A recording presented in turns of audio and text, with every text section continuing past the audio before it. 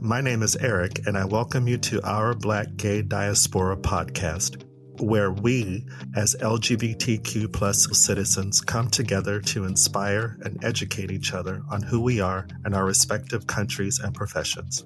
Through topics and guest interviews, our Black Gay Diaspora podcast celebrates individuals making a difference. Loving who we love is not a choice. Being who we're meant to be can be. We are here. You are welcome. We are community. Hello, and welcome to another episode of our Black Gay Diaspora podcast. Our guest today is Pierre Monnerville, a French photographer based in the United Kingdom, whose imagery focuses on male fashion and fitness. Thank you for joining us, Pierre. Thank you for having me. Yeah, welcome. How are you? So far, so good. Yeah, I promise it'll be nice and casual. I'm sure. I trust you. To kind of center where we're at, how are you right now in this moment? I'm feeling grateful. Grateful to be interviewed, grateful to be where I am right now. So, feeling grateful. I have been on your portfolio site, and you focus on the male physique, if I'm correct. That's right. Your pictures are amazing for more than one reason. Thank you. Mainly because of the photography and the lighting, but of course for your subject matter. So do you only focus on male models? Yeah, and I don't know why. Well, I guess I know why, but what I meant by I don't know why is I don't know why I have no interest in photographing women. I think just go with what you like. That's what I'm trying to do. Go where the heart leads you. Exactly. It looks like some of your models are giving some really amazing looks to the camera, deep, intense looks based on what I saw. Do you direct them in any type of way? Very little. Maybe that's why, because in my opinion, photo shoot is really about two people getting together. So it's really about two personalities being comfortable with each other. I like to give very vague instructions, actually, on purpose, because what I want is to take photos of the model, not my version of the model. I see it as some sort of teamwork. So I really want to show them. And it's a very personal thing, really, to be photographed.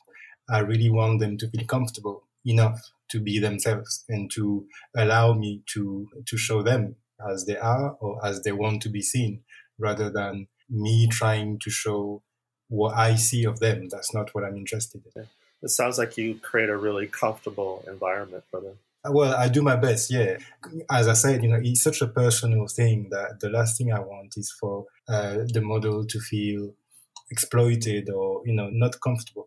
I was attempting to be an actor in another lifetime, and I know the last time that I took photos, that was the first time I felt comfortable taking pictures. And I know it was because of the photographer, just kind of like you explained. He created an environment that was very comfortable. And for me, someone who kind of freezes when a camera comes near me, it was a new and a great experience. And I actually liked the picture. So, yeah. And I think it shows also when the model is relaxed and cooperative, and it's a two-way thing, really. But I think, it shows when the model is happy to be there and is just enjoying the process. Now, I'm sure our listeners can tell by your accent that you're French. No, I'm not. So I was born in Paris, but I'm from a tiny French island in the Caribbean called Martinique. Where are you at now? So now I live in Brighton, which is south of London on the coast. It's about an hour by train from London. And how long have you been in the UK? I've been in the UK, I think, 17 years now, and 16 years in Brighton. So how did you get into photography, or how did that start? Was that always a passion of yours? Yeah. So I found some books that my father had. There were books from early 80s, I guess, where there were guides to, take photos, but mainly to process them, to develop film and to actually print also. And as soon as I found those books, then instantly I had an image in my mind. And the funny thing is the image was a still life of makeup products. I don't know why that, once again. Because when that happened, I was 13, I think. I wasn't into makeup or anything like that. I don't know why that first image materialized in my mind, but that's the first thing I saw. And when I was a child, I wanted to be a fashion designer. But very quickly, I realized I couldn't draw. And also, my parents were not very keen on paying for the studies. So I just dropped it. Yeah, when I was 13, I found those books and then I read them dozens of times. And the following year, we moved back from the Caribbean to Paris. And casually, I walked into a bookstore and I came across Robert Mapplethorpe's Black Book. And I had never been so shocked and turned on at the same time. And I thought, I want to be a photographer. So that's that. Now, are you only focused on fashion as far as your photography? No, I'm actually getting back now into fashion, but for most of the time, I've done more fitness and sport photography and portrait as well, and also some fine art. So I had a series of work where I was writing texts and I was presenting them with photos, and the whole thing was fiction, really. And it was presented as if the text was the model's diaries. Mm. And it was an exploration of urban gay lifestyle. Yeah, I did that for a while, for maybe, 7 or 8 years. I read a write-up on you specifically with the male physique. My impression is that it's kind of like your way of, and this is me reading into it, this is how I interpreted it, of kind of taking away the shame around admiring the male body, at least from a gay male perspective. Yeah, because there is this stigma that I experience anyway, where, sorry, I'm jumping to another story, but years ago, when I had just moved in Brighton, there was a gallery in the center that exhibited regular photo exhibitions. So I went in there and then I asked for an appointment and then brought my body of work, which was called Diaries. And then the owner really shamed me and said, no, this is homoerotic, this is disgusting, that's not art. It just reminded me of my art studies, where we were studying how the female form is sort of the version of good art. And male art is like an afterthought. And especially art critics, most of them, they can't just appreciate any work of art that shows a male model. Most of the reviews I saw, they always have to imply that, oh yeah, well, I'm not gay. There was a movie I was going to watch the other day and I read the reviews before I started watching it. And one of the comments from a straight man, he was upset that there was male frontal nudity. And it wasn't erotic at all. It was just a guy on a beach, a nude beach, and he was with a woman who was also naked. But that just bothered him that there was male frontal nudity in this movie that was not pornography. It seems like it's usually straight men that automatically default to thinking about sex when they see the male body. Why is that? Exactly. And why do you feel the need to say that you're not gay? Who's asked you in the first place? Right. It's an interesting thing to ponder. Yesterday on BBC4, there was a guy who has a male lingerie line he's trying to promote. And he said that social media, like Facebook, they have blocked him each time. And he's just promoting something that with the female body we're used to seeing. And it's funny you say that because I have a gay t-shirt brand and I'm just about to release 3 t-shirts that are a collaboration with an artist who is based in LA. And he works with gay erotic magazines from the 60s and 70s. So he does collage. And when he showed me the works that we are going to publish, my first reaction was shock because, they are quite daring. But what I'm trying to say is there is, of course, this idea that, we are more used to seeing women. And when he saw my reaction, he said, well, you walk around and you see T-shirts with Kate Moss topless and nobody bats an eyelid. So why should we censor ourselves? Coming from the States, this is just my perception. It seems like cisgendered men, well, I think men in general, because of the culture or patriarchy, we're uncomfortable with being objectified. I think women, that's just something you just are used to being looked at. Yeah. And not to say that it's right on some level, especially when it's affecting your emotional or your physical well-being, but my perception is that men in general and straight men in particular are uncomfortable with being looked at as an object of desire. Especially by another man. That too. The ones I photograph, they don't mind. In the worst case, they don't mind. In the best case, they love it. Once again, not because you enjoy the attention that it makes you gay. They're two different things. I know for me, it feels nice when I'm aware that a woman is looking at me. I take it as a compliment.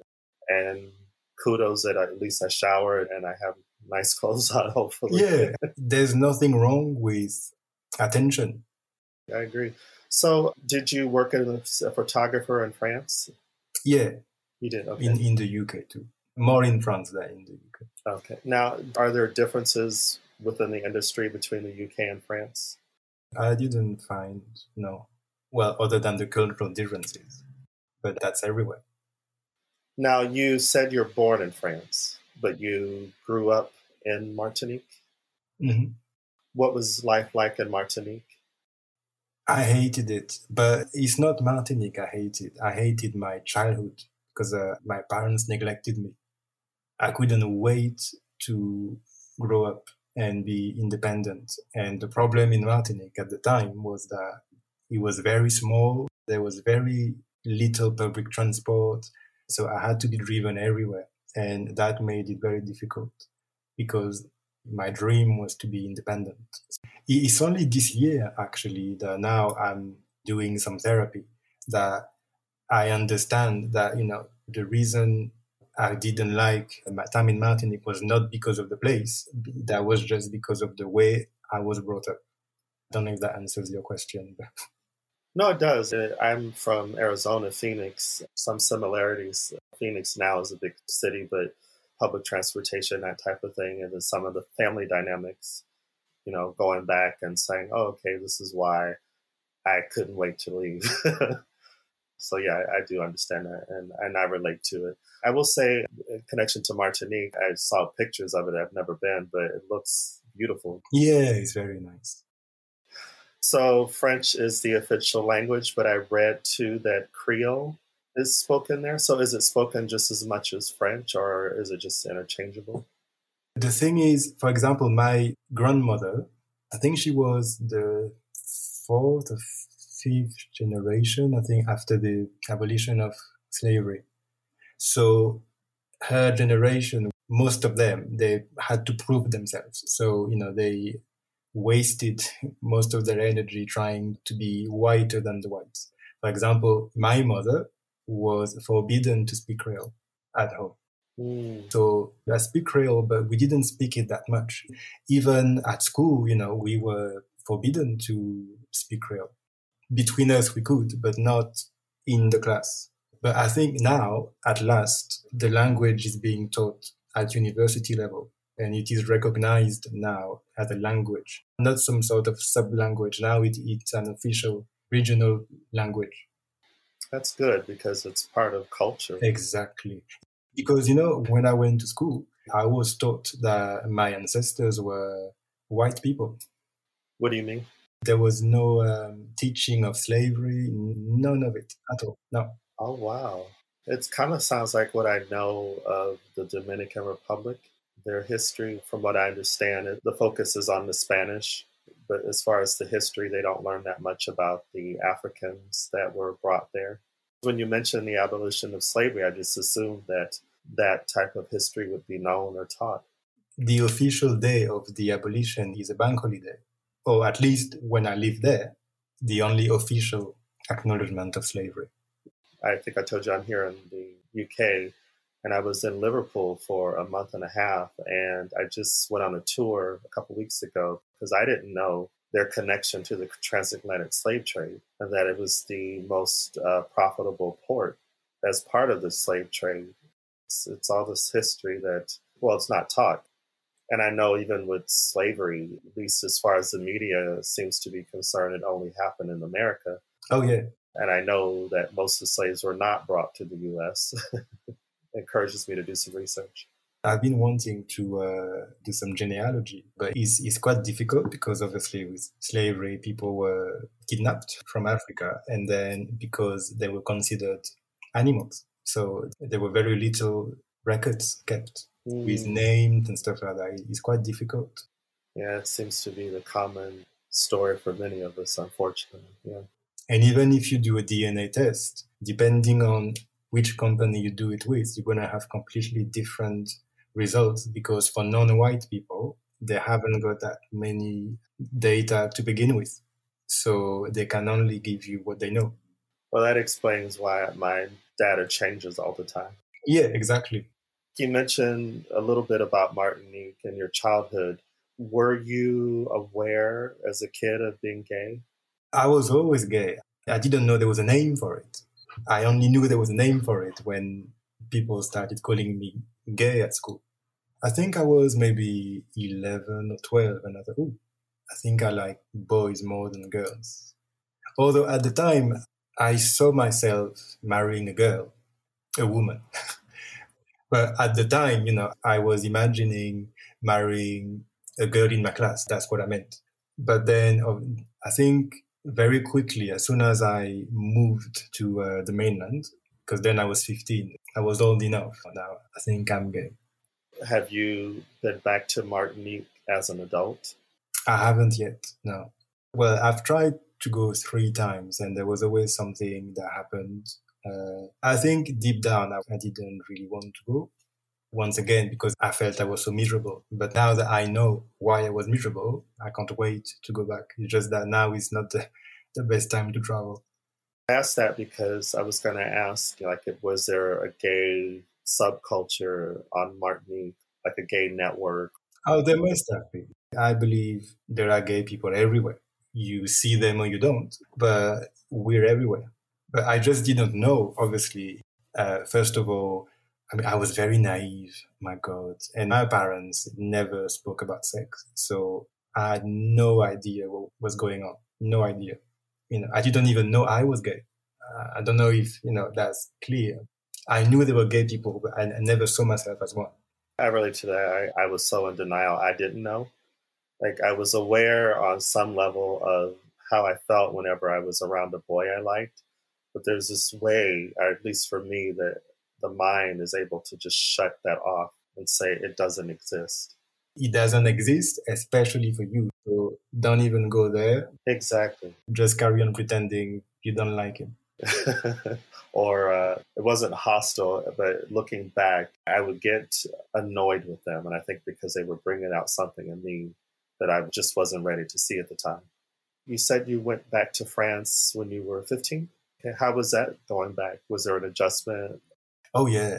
Well, I think the main adjustment was I realized what it was to be Black. Because, obviously I knew I was Black before, but I'm talking about what it means socially. Because all of a sudden, I went from being in the majority to being in the minority. And that was quite a shock. Okay. Were there conversations? My parents were not very talkative. These are stuff that I just process by myself over time. Are there any experiences, say in school or anything that kind of brought that home to you?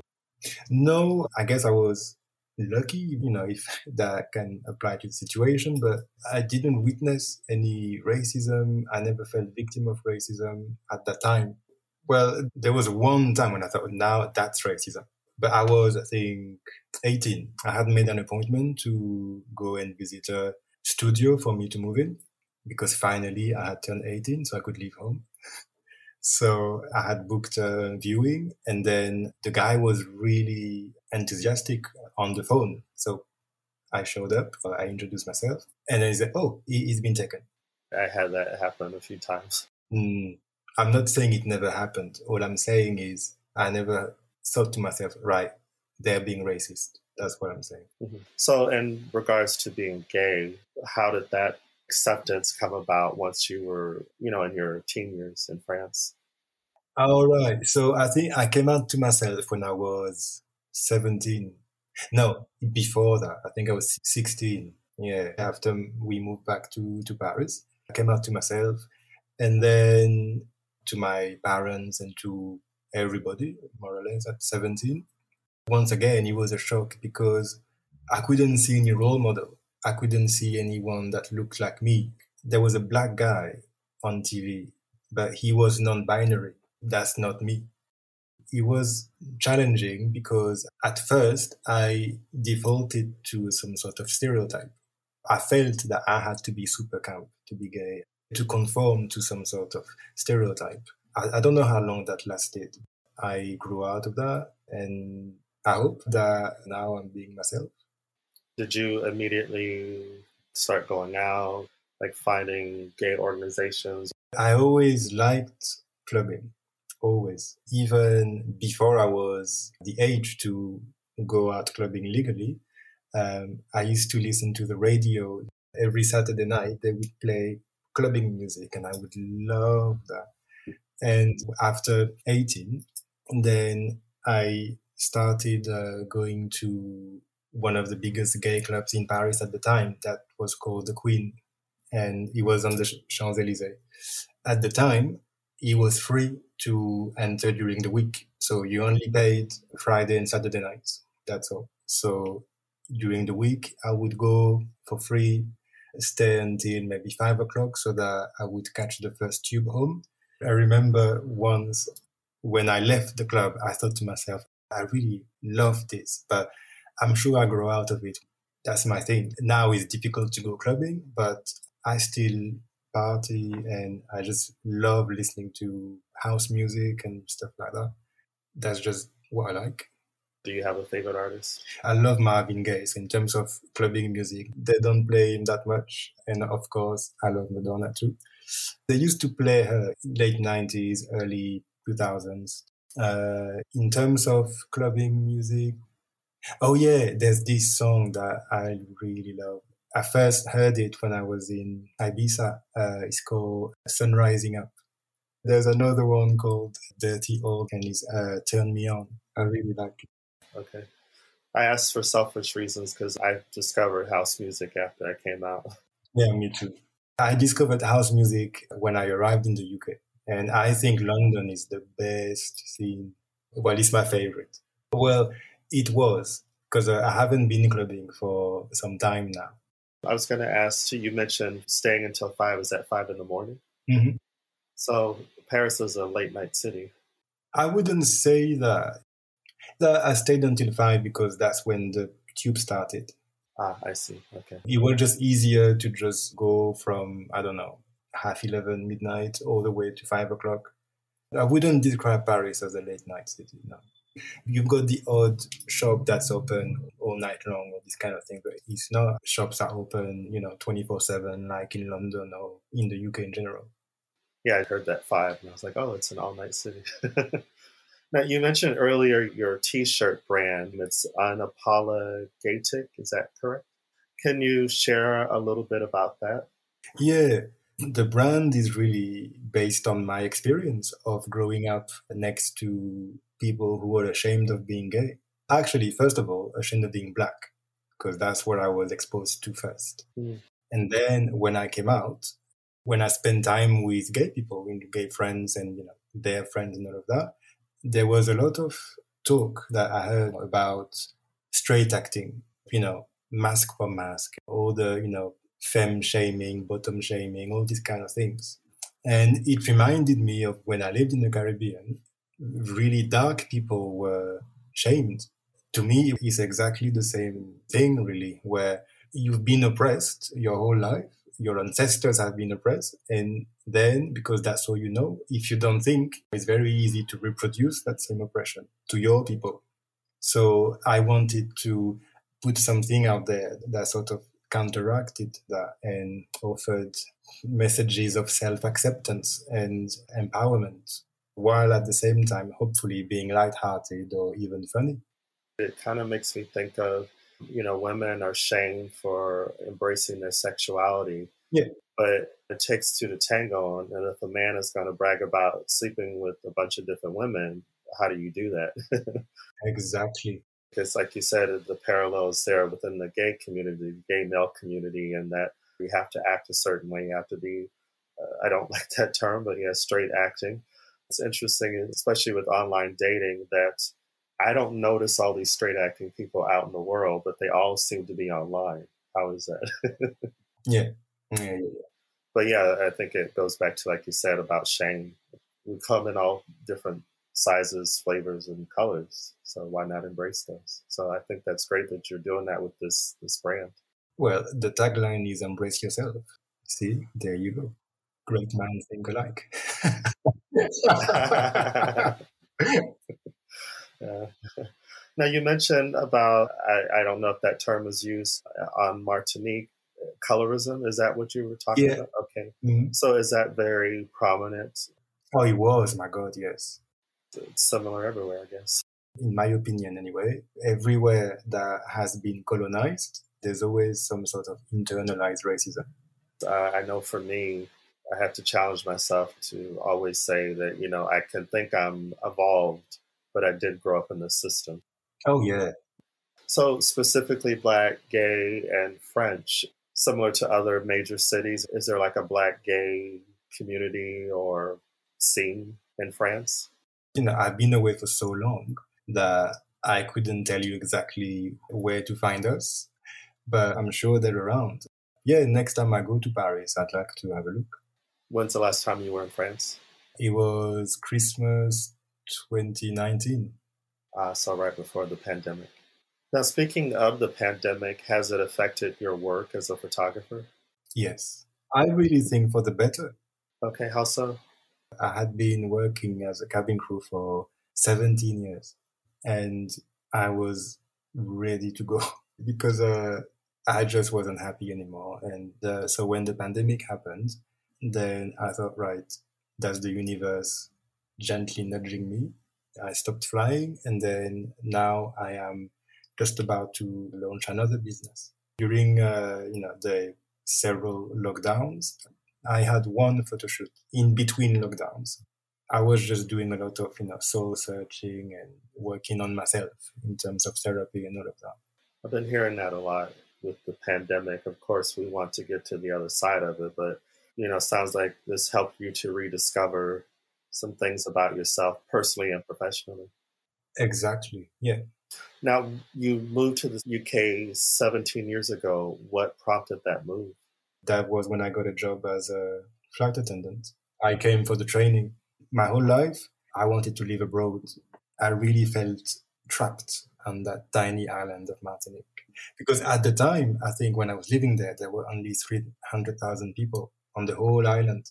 That was mid-80s. Even the news on TV, we had the news from the day before from the mainland. I remember thinking, oh my God, anything interesting happens elsewhere. So I need to be elsewhere. Please, God, send me wherever you want. Send me where something happens. So Paris was good because, that's a capital and I could be independent. But then I thought, right now, I need to go elsewhere.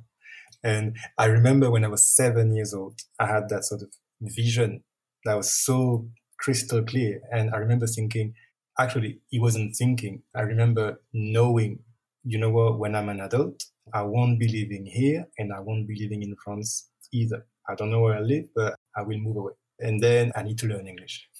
A lot of those dreams and concrete things like you just shared are there always. We just have to acknowledge them and accept them. Exactly. When did you learn English or start learning English? So when I was 6, the first disc I ever bought was the soundtrack for Mad Max by Tina Turner, We Don't Need Another Hero. And I remember pestering my brother to translate the lyrics. Oh my God, I want to know what you're singing. So I had a little T-shirt that read Quality of Life. So this happened just after we moved from Paris to Martinique. And I remember we were at the beach and my dad said, can you believe that Quality of Life in French? And when I heard him say that, I thought, oh, that's what it says on my T-shirt. Oh, that's it, I can speak English now. So I would ask several times a day, my brother to translate. If it wasn't something I heard on the radio or it was something I was thinking. At school, my first lesson, I was 11, I think. I was so thirsty to learn that I would read the textbook at home. Now, do you just speak English and French, or do you speak other languages? Well, I speak a bit of Spanish, and I still speak Creole, obviously, and just a few words of German. My ex is Spanish. I spoke a lot more, not with him, but with his family. Now, did you live in London first? Yeah. And what prompted the move to Brighton? I came to Brighton, I think, first time was in 2004. I had never heard of it. And within an hour, I thought, oh, I could live here. I don't know why. Well, actually, no, I do know why. I remember when I was in my early 20s, I read Tales of the City. And I remember thinking, if I don't live in San Francisco, I have to live somewhere as close to it as possible. And I see Brighton as the English San Francisco. So that means it's like bohemian, artsy? Yeah, it's very spiritual. It's very alternative, very laid back. There's the sea. It's very hilly. It's full of weirdos like me. What do you mean by weirdos? Well, hippies, people with funky diets. I don't think I would live in the same place for 16 years if I didn't like it. I'll have to visit. You mentioned diet. Well, I'm a vegan, So and then, of course, being gay. Oh, you're vegan too? Oh, wow, that's cool.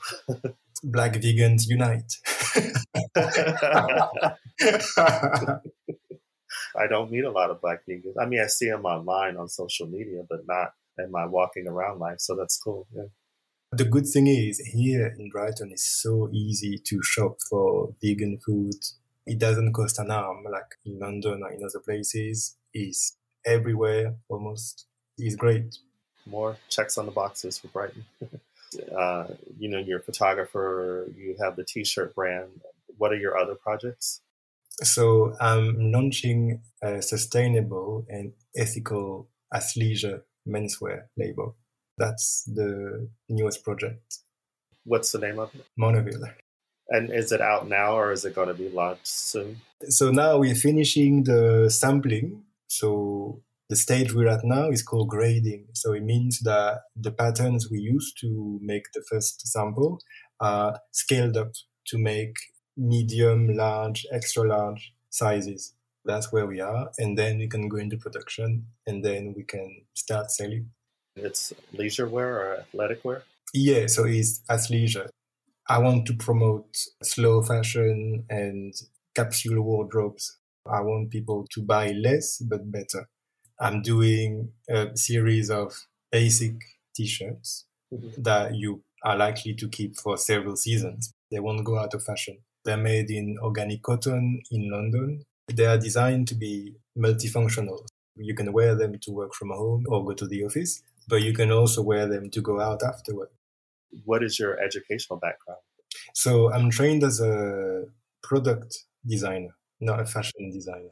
What does that mean, like in graphic design? No, I'm trained in industrial design to make products. I went into those studies by chance because about 10 years ago, I realized that because of my day job, I wasn't really in the industry, in the photo industry. I felt I was trapped in a vicious cycle because I couldn't meet, for example, art directors and stuff like that because I was busy with a day job. So I thought, okay, you know what? I'm not in a position to just stop working. So let me just study to be my own art director.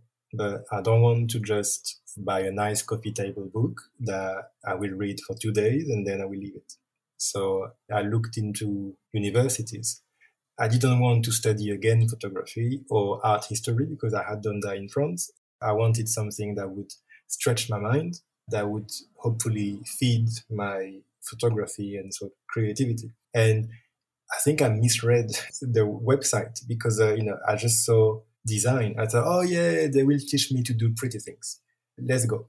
The other degrees available were engineering, so not for me, or science, even less for me.